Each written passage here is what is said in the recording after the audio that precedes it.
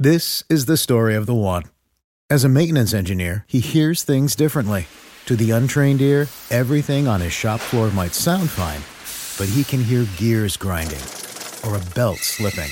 So he steps in to fix the problem at hand before it gets out of hand. And he knows Grainger's got the right product he needs to get the job done, which is music to his ears.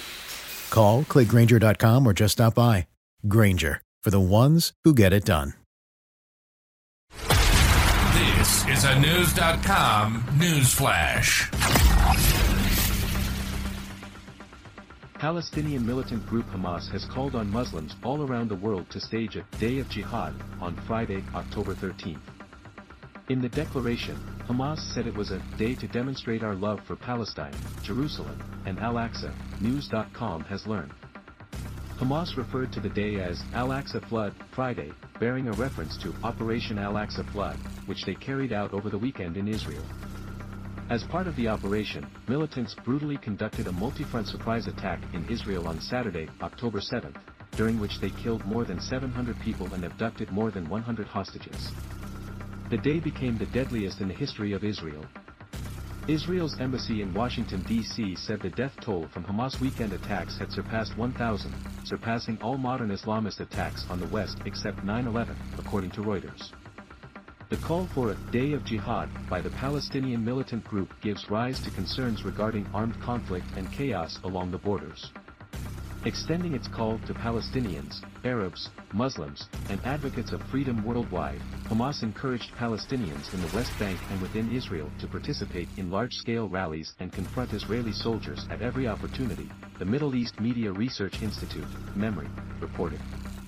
The militant group urged a day of unwavering support to expose the occupation and earn the honor of taking part in defending Al-Aqsa Mosque. It called on people to guard within Al-Aqsa Mosque, to safeguard it, its Islamic heritage, and its divine message, and to prevent the settler gangs from desecrating it, and to thwart the fascist occupation's plans aimed at dividing and Judaizing it, and building its alleged temple. And to unite with the sons of your people in Gaza and the West Bank. The former leader of Hamas from 2014 to 2017, Khaled Meshal, described the day as a moment of truth for the Arab world. We must head to the squares and streets of the Arab and Islamic world on Friday, Meshal, who is based in Qatar, told Reuters. Tribes of Jordan, sons of Jordan, brothers and sisters of Jordan. This is a moment of truth and the borders are close to you, you all know your responsibility, Meshal said. Following the attack, Israel has conducted devastating airstrikes in the Gaza Strip and sieged the enclave by cutting off water, food, and power supplies to the area housing 2.5 million people. Reuters reported Israel vowed to increase the country's ground offensive against Hamas following Hamas' rallying call.